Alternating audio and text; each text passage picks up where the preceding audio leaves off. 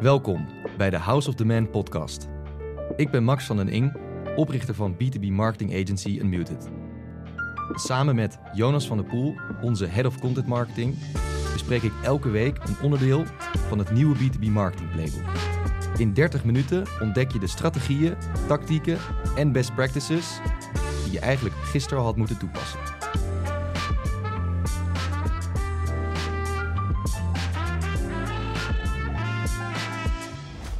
Max, vertel, hoe is het met je? Jonas, goedemorgen. Het gaat hartstikke goed. Ik ben afgelopen weekend naar Oostenrijk geweest. Een huwelijk bijgewoond van een goede vriend. Dat was een zeer bijzonder huwelijk. Veel vrienden die daar ook allemaal waren. Dus een bijzondere aangelegenheid. Lekker weer even opgeladen in het mooie Oostenrijkse Voorarlberggebied. Prachtige regio. Normaal gesproken druk bezocht in wintermaanden. Een mooie witte pistes. En nu is het daar gewoon nog lekker weer met mooie groene alpenweiden, koetjes, geiten met belletjes om de nek. Dus dat was een zeer idyllische setting. Inmiddels weer een paar dagen aan de slag, maar ik zit er goed in. Hoe gaat het met jou? Ja, goed man. Vet dat je in Oostenrijk hebt mogen vertoeven. Wij hebben hier lekker het fort bewaakt bij Unmuted. Met mij gaat het ook goed. Ik heb een hele goede week achter de rug. Goede klantensessies gehad. Even diep ingegaan op messaging proposities met C-suites van nieuwe klanten. Even rond de tafel gezeten en even goede werksessies gehad om in het hoofd van hun ICP te duiken. En na het opnemen van deze podcast heb ik nog zo'n sessie op de planning staan. Dus zeer productieve week.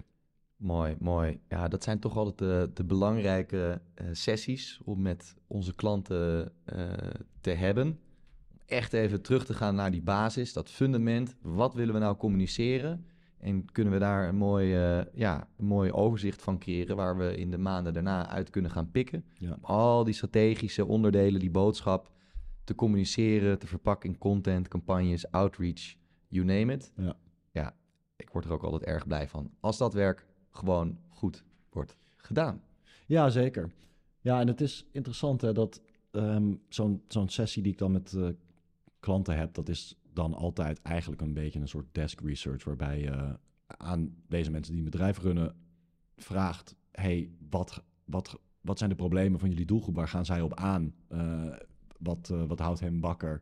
En hoe kunnen we daarop gaan communiceren? Ik zeg ook altijd van tevoren, hey, dit moet je eigenlijk natuurlijk met je klanten doen. En niet puur en alleen zo met elkaar, want jullie kunnen bepaalde aannames hebben die misschien berust zijn op vooroordelen. Of weet je, de heilige graal in zo'n verhaal is natuurlijk de eindklant zelf. En ik moet ook denken aan een post die Peep Laja deze week plaatste over kwalitatief onderzoek naar klanten, of onder klanten. En hij haalde een aantal peer-reviewed artikelen aan die stelden dat je in principe gewoon bij 12, 13 klantonderzoeken al genoeg kwalitatief onderzoek hebt gedaan om klaar te zijn. Dus ook daar zit nog wel een verbeterslag in.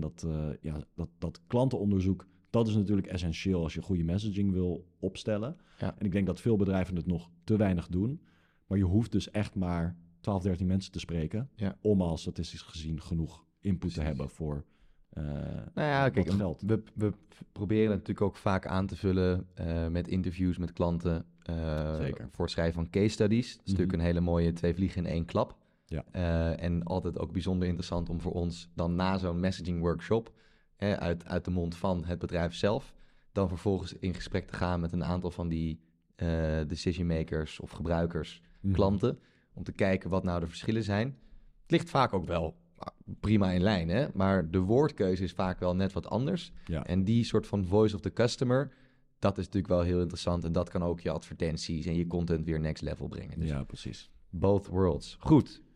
Genoeg introductie. Ja, misschien kan jij even een wekker zetten. Nee, want we gaan naar de LinkedIn-post van Oh, de de LinkedIn-post van de week. week, die moeten we niet skippen natuurlijk. Nee, de LinkedIn-post van de week, ja, die mag jij vandaag introduceren. Yes. Nou, ik denk dat het misschien wel de kortste textuele LinkedIn-post van de week is die we ooit in de show hebben gehad. Er zit wel een plaatje bij. Ja. En dat verdient wat uitleg. De LinkedIn-post van de week is gisteren geplaatst door Job Rietbergen, co-founder en CEO van AlphaDoc. Er staat bij Developer Product Go-to-Market. Interessante productcategorie of productomschrijving, copywriting. En zijn LinkedIn-post zegt My fave Slack channel met hard eyes emoji erachter. En dan zie je een plaatje, een screenshot van hun Slack channel, waarin automatische notificaties van nieuwe sign-ups komen. Nieuwe account creations of demo requests of iets in die richting. En ik weet toevallig dat zij een product hunt launch hebben gehad afgelopen week. Dat genereert natuurlijk een hele hoop buzz, traffic, eyeballs. Dus dan zie je natuurlijk vaak een spike in sign-ups en requests. Maar zij gaan er met het team gewoon helemaal lekker op. Al die notificaties die weer natuurlijk gelinkt zijn naar een CRM, waarbij ze wat extra gegevens kunnen achterhalen. En je ziet dat Job en waarschijnlijk ook andere mensen lekker met zeg maar raised hands in die Slack-channel gewoon helemaal gelukkig zijn. En daarom zegt hij dat dat nu zijn favoriete Slack-kanaal is. En ik vind dit gewoon een super toffe LinkedIn-post. Het laat zien dat zij kort op de bal zitten er bovenop. Ze zijn geïnteresseerd in alle nieuwe users. Ze doen ook direct waarschijnlijk even onderzoek naar wie is dit? Is het een goede fit? Kunnen we er wat aan hebben? En er kan vervolgens natuurlijk ook een salesproces eventueel of een onboardingproces aan worden gekoppeld. Dus ja, ik hou hiervan. Ik hou van dit soort interne cultuur. Ja, ik hou evenveel van dit soort interne cultuur, maar ook de manier waarop het gedeeld wordt, extern, weet je, dat zorgt ook weer voor extra bijdrage aan die buzz. Celebrate your wins met de community, dat vind ik altijd mooi om te zien. En zo'n vinger aan de pols houden, dat is gewoon, dat is essentieel, denk ik, om momentum te kunnen behouden. Ja. En ik denk... Oh, ik voel hem alweer aankomen. Ik denk dat dit misschien wel goed overloopt in het onderwerp van vandaag. Zou het? Ja. Zou het? Oké, nou, voordat jij mag zeggen wat de titel is van dit onderwerp. Luisteraars hebben het natuurlijk al lang gezien op Spotify, maar goed. Ga ik een wekker zetten. Ja. We hebben hier wel even de tijd voor nodig, denk ik. Ja, dat zou kunnen. Toch? Genoeg te vertellen. Genoeg te vertellen. Oh, want staat hier bijna helemaal bij jou. Prima. Geen probleem. Het onderwerp van vandaag is de Grote Signalenshow. De Grote Signalenshow. Ja. Wat bedoelen we daarmee? Wat bedoelen we nou daarmee? Bij Unmuted zijn we enorm fan van signalen. We hebben het er heel veel over met onze klanten, in onze LinkedIn-posts. En ik denk dat heel veel andere marketeers daar ook mee bezig zijn. Maar het is toch altijd een beetje van, welke signalen kijken jullie nou naar? Terug naar de basis. Wij zien eigenlijk een duidelijk verschil tussen een signaal en een kwantitatief datapunt, meetpunt of een metric, if you will. Een signaal is een observatie. Komt vaak in verschillende vormen, op plekken die je misschien in eerste instantie niet had verwacht, maar waar je toevallig wel rondkeek, waar je iets waarneemt, waardoor je denkt, goh, dat is interessant. Dus het helpt je een beeld te schetsen van hoe bijvoorbeeld een marketinginitiatief kan werken. Je kan bijvoorbeeld observeren dat er meer zoekvolume begint te ontstaan naar de naam van de founder. Dat kan correleren met het feit dat de founder de afgelopen 30 dagen elke week 2-3 keer op LinkedIn heeft gepost. Juist, ja. Maar een datapunt aan de andere kant is bijvoorbeeld gewoon simpelweg hoeveel traffic je binnenhaalt. Zegt niet zoveel. Je hebt geen idee of het een student was die gewoon desk research aan het doen was naar startups in Nederland. Of dat het de decision maker was uit je doelgroep. Je hebt geen flauw idee. Dus het is een datapunt, maar het zegt je niet zo heel veel. Nee. En dit legt meteen ook bloot wat zeker in de context van B2B met niche doelgroepen, wat de waarde is van een signaal waar je een sterke correlatie uit kunt opmaken en eigenlijk een anoniem datapunt. Ja, grappig ook. Ik moet denken aan een voorbeeld van een bedrijf waar ik mee heb gewerkt, dat best wel wat traffic had voordat we met hun aan de slag gingen. En ik had gewoon even een kleine analyse gedaan. En ik moet nu denken, ja, wat nou als ze over een soort van absolute webverkeer data hadden gerapporteerd daar intern. Want er zat redelijk wat verkeer wat binnenkwam op die website. Ik ben toen even in Google Search Console gedoken en ik kwam er toen achter dat zij een reward van een coupon of iets dergelijks beloofden aan mensen die data lekken of soort van security vulnerabilities konden ontdekken op hun website. Dat werd op een aparte /security URL gehost. En ja, ik kwam er op die manier achter dat er wereldwijd gewoon heel veel zoekvolume is naar dat soort URL's of soort van quote-unquote security vulnerability reward of iets dergelijks. Dus al het webverkeer wat bij hun binnenkwam, dat waren gewoon mensen die een coupon wilden verdienen of een kleine cash reward wilden meeplukken. En ja, als je alleen op dat soort anonieme datapunten gaat rapporteren, totale kwantiteit traffic, ja, dan mis je misschien dat het allemaal irrelevant is. Ja, kijk altijd beyond the metric. Er zijn zoveel marketingbureaus die beloven, we gaan traffic genereren naar je website. En er is een conversiepercentage op jouw website van kracht. Dus ja, meer traffic is meer conversies is meer opportunities is meer sales. Eenvoudig geredeneerd. Maar zo werkt het gewoon niet. En zeker niet in B2B. De manager van dit bedrijf had waarschijnlijk geen flauw idee dat de grootste bron van traffic eigenlijk totaal geen zakelijke koopintentie had. Dus inderdaad, als een marketeer dan dacht, nou, dan gaan we allemaal paid campagnes lanceren om die traffic te verhogen. Ja, die had nog wel eens bedrogen uit kunnen komen. En die werd dan misschien ontslagen als consultant of als werknemer, omdat hij zijn werk niet goed doet.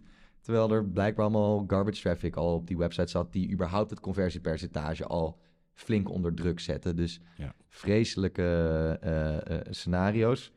Altijd even verder kijken. Ja. En daar heb je signalen voor nodig. Ja. Dus laten we eerst misschien even de traditionele marketing meeting onder de loep nemen. Die banken. Ja. Ja, daar hebben we het natuurlijk al vaker over gehad. Daar heb ik al veel over gerant, dus dat gaan we misschien vandaag dan even niet doen. Wat je gewoon goed kunt doen als B2B marketing manager, verantwoordelijke voor B2B marketing in een organisatie, is om die meeting in 2 onderdelen te splitsen. 1 kwalitatiever stuk, waarbij je het hebt over signalen. Dat is een verhaal. Je schetst een beeld van de werkelijkheid zoals je hem observeert aan de hand van die signalen. De andere is kwantitatief, datagedreven. Wat is er daadwerkelijk binnengekomen? De harde cijfers. Hoeveel opportunities? Wat is de win rate van die opportunities? Wat is de sales cycle length op dit moment? Hoeveel geld geven we uit per kanaal? Hoeveel kliks levert ons dat op?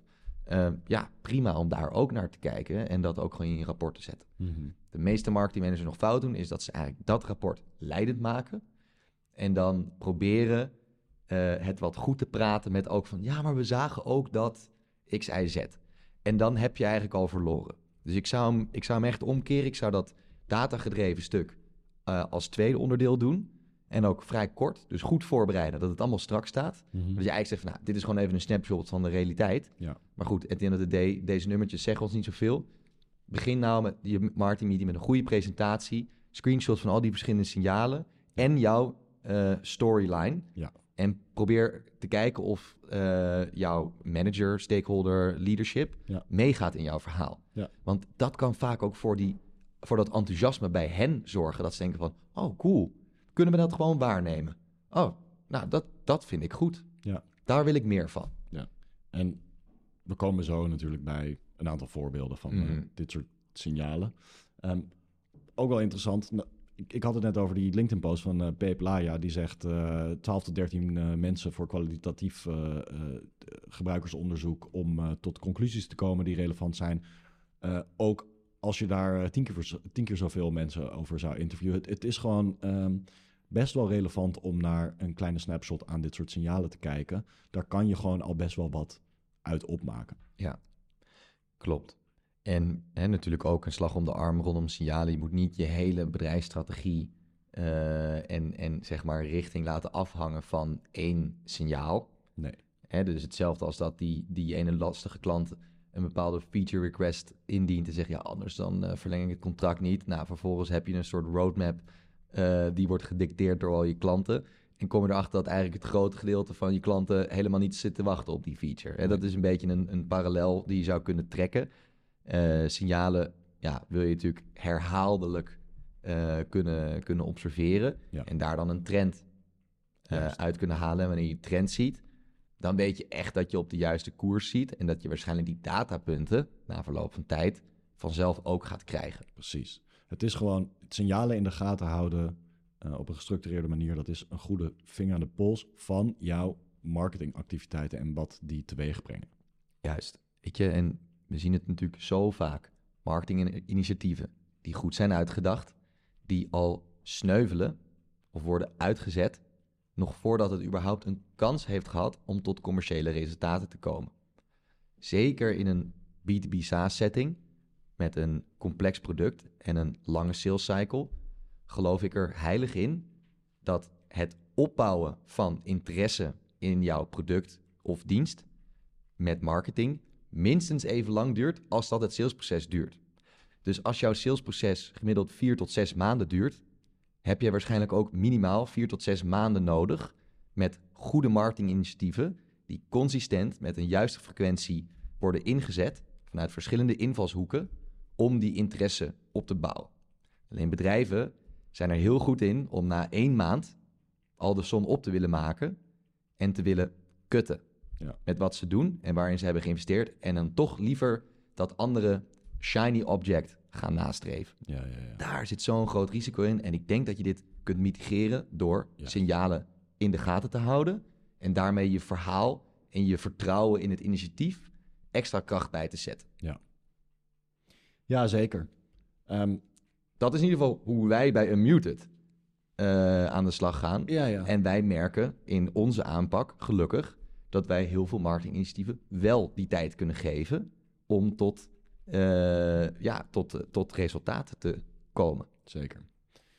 Hey, voordat we aankomen bij hoe wij dat interne soort van, hoe we die cultuur cultiveren, misschien goed om even toch wat sprekender te maken en te verbeelden wat voor een soort signalen je nou in de gaten zou moeten houden of waar je aan moet denken bij dit verhaal. Ja, nou, we hebben een lijstje. Die gaan we niet achter elkaar allemaal zo opnoemen. Het lijkt me goed om bij elk punt toch even stil te staan, even de tijd ervoor nemen. De ene, dit lijstje wat we nu gaan delen, dat zijn een aantal, zeg maar, usual suspects. Mm-hmm. Een aantal unieke van Unmuted. Maar er zijn er natuurlijk nog talloze extra signalen. Ja. We gaan er natuurlijk graag over in gesprek in onze community, de Experience Club. Meld je snel aan. Let's kick off. Wil jij de eerste doen? Ja, dit lijkt mij wel... naar mijn mening is het een usual suspect. Maar dit ik vraag me af een of dat voor een van de bekendere. Ja, ik vraag me af of dat voor iedereen geldt. Want ik zie nog altijd veel te vaak eigenlijk B2B SaaS-bedrijven zonder een hoe heb je over ons gehoord veld in hun demo-aanvraag formulieren. Self-reported attribution, hoe heb je over ons gehoord, geeft jou een soort van kwalitatief signaal van marketingattributie. Waar heeft iemand voor het eerst over jou gehoord? Veel marketingattributie software die zal zeggen, dit is direct traffic, ze zijn meteen naar je website gegaan, of dit is organic traffic, ze zijn via Google op deze manier binnengekomen, of dit is via een Google Ads campagne gegenereerd. Maar als iemand dan zegt, ik heb via over je gehoord, of ik heb eerder met jullie software gewerkt, of ik volg jullie founder op LinkedIn, ja, dan geef je dat een veel beter idee van wat effectief is. Als iemand zegt dat zij over jouw bedrijf hebben gehoord omdat zij jouw founder volgen op LinkedIn, dan betekent dat de marketingactiviteiten van jouw founder op LinkedIn vrucht aan het afwerpen zijn in de vorm van tastbare demo-aanvragen. Dat is een goed signaal om op te letten. Ja, je kunt op deze manier de kracht en de effectiviteit en de impact van je verschillende marketingprogramma's, je marketinginitiatieven, valideren. Heel simpel. En er zullen hartstikke veel mensen zijn die schrijven in dat veld iets korts, internet, LinkedIn, Google, gehoord, via, punt, x, y, z. Maar er zijn ook gelukkig mensen die daar toch wel even de moeite voor nemen. Inderdaad zeggen, volg jullie al een tijdje op LinkedIn, op een netwerkevenement, die en die borrel hadden die georganiseerd. Ik sprak daar met, inderdaad, bij mijn vorige bedrijf werkten we met jullie. Ik vond dat prettig, ik zou het graag weer gebruiken. Ja, dat is natuurlijk gewoon heerlijk, want ook dat voorbeeld wat ik net noem, dat is een hele mooie validatie voordat je product goed is, dat je product market fit hebt. Ja. En dus ook, het geld gaat ook die kant op. Maar ja, als jij veel tijd hebt gestoken in een online event en iemand benoemt dat in het veld, hartstikke mooi. Als jij veel tijd steekt in LinkedIn en mensen benoemen LinkedIn, of het nou enkel LinkedIn is, of ik zag wat voorbij komen op LinkedIn, of gesproken met iemand op LinkedIn. Lekker allemaal categoriseren. Dat doen wij gestandaardiseerd met een workflow in HubSpot. Zodat eigenlijk ook al die input weer even in bakjes wordt gecategoriseerd, zodat je er natuurlijk ook wel weer een dat meer metric-achtig overzicht uit kan halen. Ja. Dat is natuurlijk wel heel erg fijn. Ja. Verder, engagement op social posts. Ja. En daar heb ik ook nog wel wat over te zeggen. Ja, dit kan natuurlijk door, en daar hebben we het straks misschien ook nog wel even, dit kan natuurlijk door velen ook wel worden gezien als vanity metrics.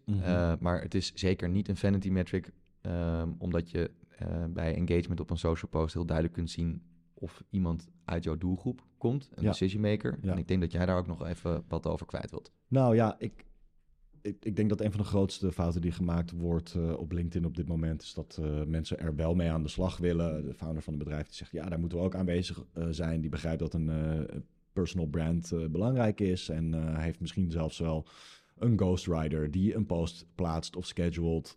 Of hij scheduled zelfs een post en denkt er verder niet meer over na, kijkt er niet meer naar terug en checkt misschien, hoeveel likes en impressies heeft die post gekregen en that's it.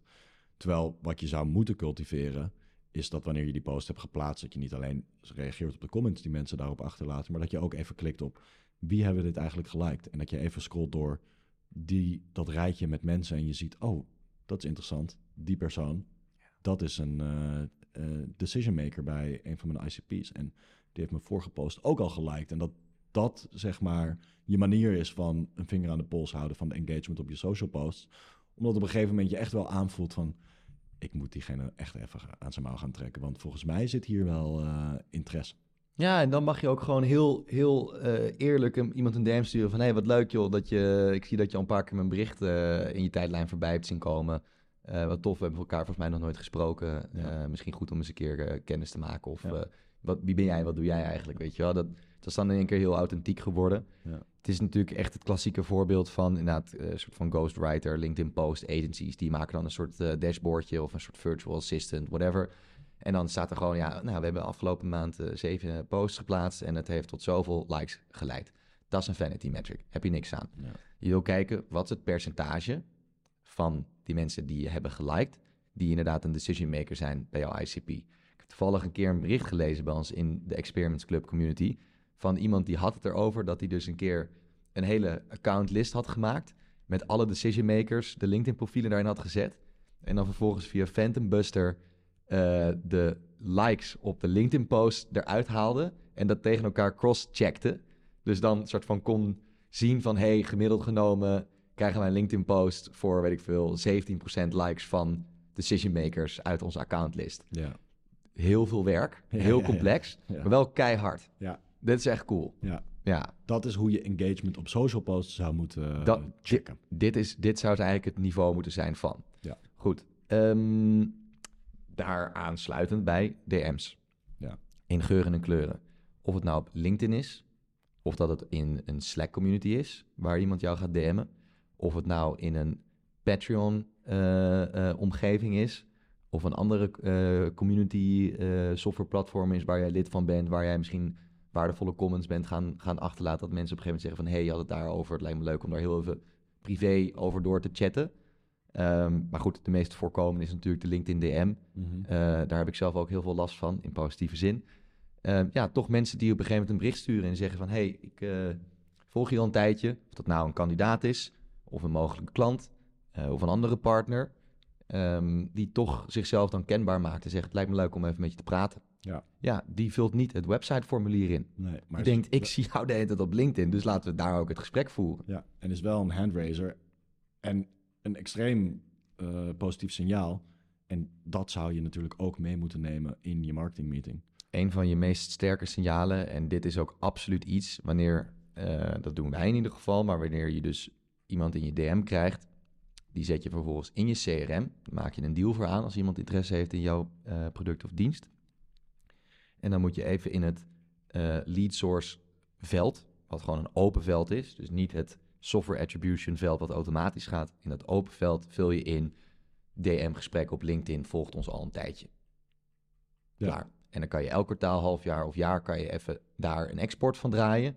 En gewoon weer even kijken van, toch best wel veel mensen in de pipeline die bij ons zijn gekomen via een LinkedIn DM. Ja. Succes voor het LinkedIn marketingprogramma. Ja. Laten we daar meer tijd en energie in steken. Ja. Punt.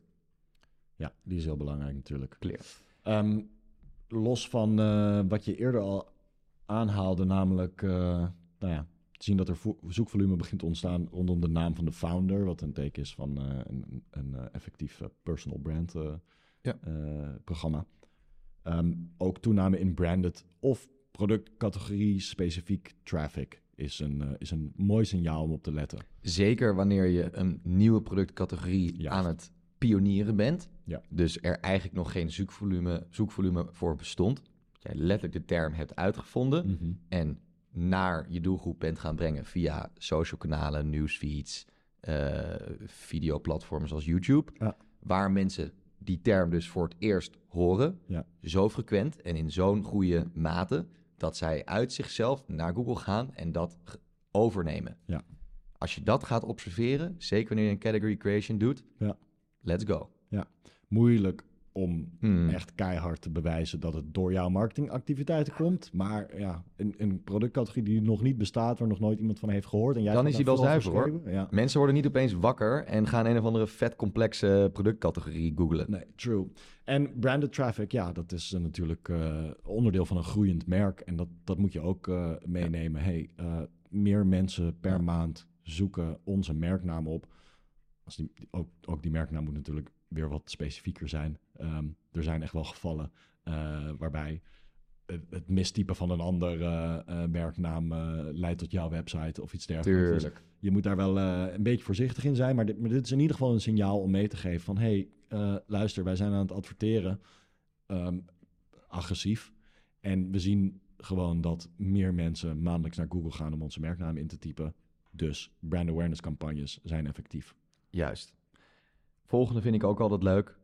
Wij draaien natuurlijk hartstikke veel LinkedIn advertentiecampagnes voor onze klanten. Ja. Dat doen we altijd account-based. Dus we houden altijd in de gaten welke bedrijven hoog in engagement zitten qua targeting. En vooral de movements daartussen. Het is natuurlijk heel tof om te zien dat de ene week bijvoorbeeld een bedrijf nog niet echt heel erg engaged met die advertenties.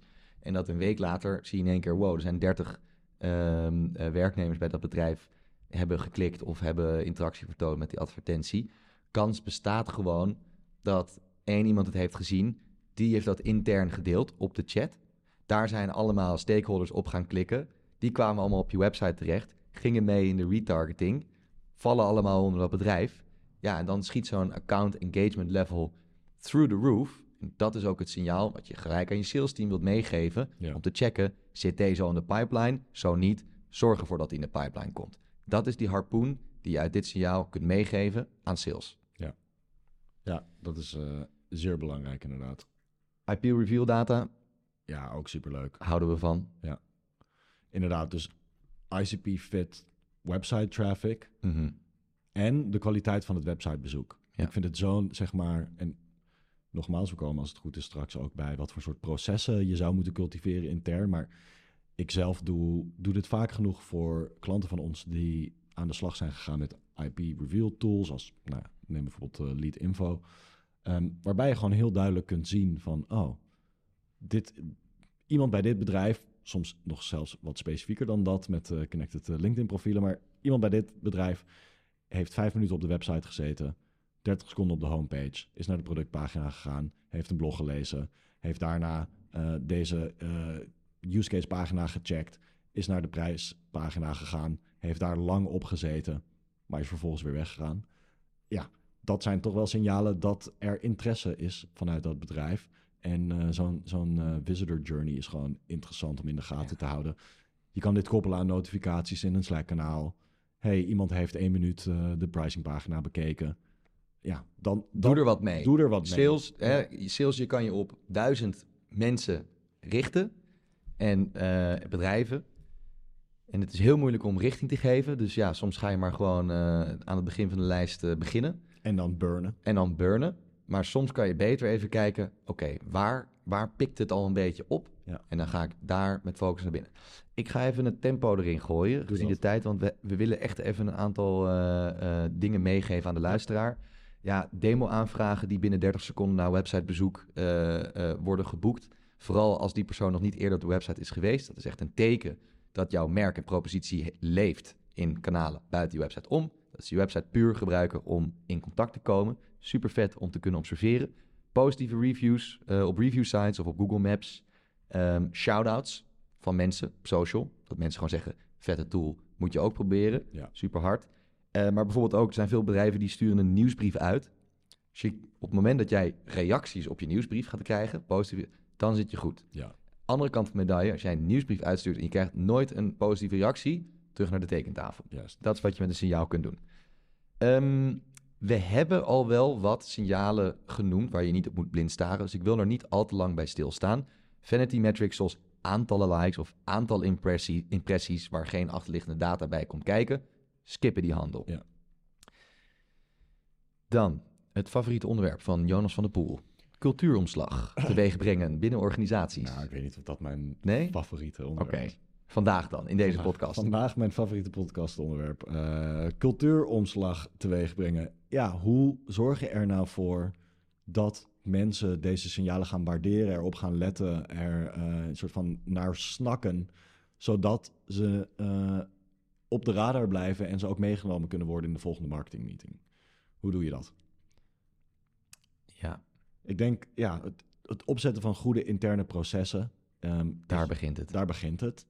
En misschien eigenlijk nog wel belangrijker, denk ik, is om je werknemers de vrijheid te geven om gewoon rond te neuzen. Ja, en ja, misschien even gewoon van bovenaf gekeken. Juist. Dus stel je hoort ons vandaag praten en denkt, oh ja, signalen, daar wil ik ook mee aan de slag. Fuck die data en Google Analytics, ik heb er niks aan, het zegt me zo weinig. Nou, dan zeg ik top, dan hebben wij ons werk goed gedaan en dan kunnen jullie ermee aan de slag. Ja. Alleen voor je het weet ga je allemaal... dit maken we nog even. Ja. Voor je het weet ga je allemaal signalen rapporteren en zegt die manager of de leadership zegt van, wacht even, het is allemaal veel te veel inhoud, te veel detail, geef me gewoon de data. Dus dat gaat geheid fout. Dus ga nou naar leadership toe, vraag een gesprek aan buiten de marketingmeeting om, bereid je goed voor, heb voorbeelden van Unmuted of van een ander bedrijf of wat je ook tegenkomt, of signalen je zelf hebt gezien. En ga daar even een verhaal bij vertellen van hier, kijk, dit zegt mij dat. Doordat ik dit kan observeren, heb ik het idee dat we hier goed zitten. Ben je het daarmee eens? Ja, dat kan ik wel volgen. Interessant. Oké, vind je het goed als we bij de volgende marketingmeeting wat tijd nemen om elke keer naar dit soort signalen te kijken, zodat we eigenlijk daarmee een verhaal in ons hoofd kunnen creëren, wat ons meer inzicht geeft in die platte getallen die ons wat weinig vertellen eigenlijk. Ja, dat is dus logisch. Laten we dat doen. Top. Dan heb je je buy-in van leadership. En dan kan je je marketingmeeting goed insteken. Ja. Dus dat helpt. Maar er zijn nog wel meer dingen. Ja, zeker. Gewoon een Slack-kanaal intern waarbij dit soort dingen gedeeld worden, zodat iedereen op één lijn zit en iedereen soort van, dat je dat momentum kan creëren intern, waarbij mensen denken, oh, dat is inderdaad wel vet om te zien. Oh, het gaat wel goed met de marketingactiviteiten van ons bedrijf. Automatiseren waar mogelijk is ook een goede, zeg maar. Steek er niet al te veel tijd in. Maar ja, een simpele Slack-integratie met een notificatie, eventueel Zapier, maar een soort van probeer het niet perfect en sluitend te maken. Al is het maar, je had het net voor de podcastopname, noemde je het voorbeeld om een reminder, een Slack-kanaal reminder in te stellen die elke maandagochtend zegt, check even lead info om te kijken of er vorige week nog relevante bezoekers zijn geweest. En dan check je dat en dan comment je het op die reminder. Ja. Kijk, mensen zijn lui, dus die houden van software-attributie. Want dat wordt automatisch voor hen bijgehouden. Alleen het is de verkeerde data. Dus je moet het proces zo maken via een Slack-kanaal. Heb je toch weer een timeline, heb je een nieuwsfeed, waar je ook zelf weer terug door kunt heen scrollen. Ja. Dat ook als jij je kwartaalmeeting hebt, dat je denkt, haha, ik heb bewijs van alle signalen. En ik ga die er even uitvissen. Voor je het weet heb je een prachtige presentatie, een hele timeline van alle wins. Hey, we kunnen hier nog heel lang over praten. Yes. Maar dat kunnen we ook gewoon doen in The Experiments Club. Dus luisteraars, zorg ervoor dat je onze Slack community joint. En dan kunnen we meer praten over de Grote Signalenshow. Ja. Voor now, Max, wat is jouw key takeaway van vandaag? Ja, mijn key takeaway is dat je als marketeer moet je signalen in de gaten houden. En daarmee kun je je stakeholder management uitvoeren. En zorg je ervoor dat een marketinginitiatief wat toch wat aanlooptijd heeft, dat het voldoende tijd krijgt en niet wordt gekild. Dus als jij vroegtijdig tekenen van mogelijk succes kunt leveren intern, dat doe je aan de hand van een signaal, dan weet ik zeker dat ook down the line je commerciële resultaten er significant op vooruit zullen gaan. Mooi gezegd. En die van jou? Voor mij, het is niet per se ter sprake gekomen, maar ik denk dat de cultuuromslag die je teweeg zou moeten brengen als bedrijf om signalen meer waarde te geven, om kwalitatieve signalen meer waarde te geven, dat die cultuuromslag teweeg brengen essentieel is en dat een manier om dat te doen is ervoor te zorgen dat je werknemers geven om wat er gebeurt. Ik denk dat wanneer mensen een soort van met z'n allen excited worden over marketing, dat ze vanzelf ook vaker zullen checken, hey, hoe gaat het eigenlijk met dit signaal of dat signaal? Of misschien moet ik daar even rondneuzen en even kijken wat ik daaruit kan halen. En als je dat ook intern gaat delen, dan kan dat soort van een opzwepend effect hebben en voor meer momentum zorgen en positiviteit en groei. Mooi gezegd, Jonas. Waar kijk je naar uit? Komende week, weekend, beide? Straks nog een vette messaging workshop op de planning bij een van onze klanten op locatie op kantoor. Heel veel zin in. En volgende week een nieuwe collega die aansluit. Versterking op het gebied van design, web development.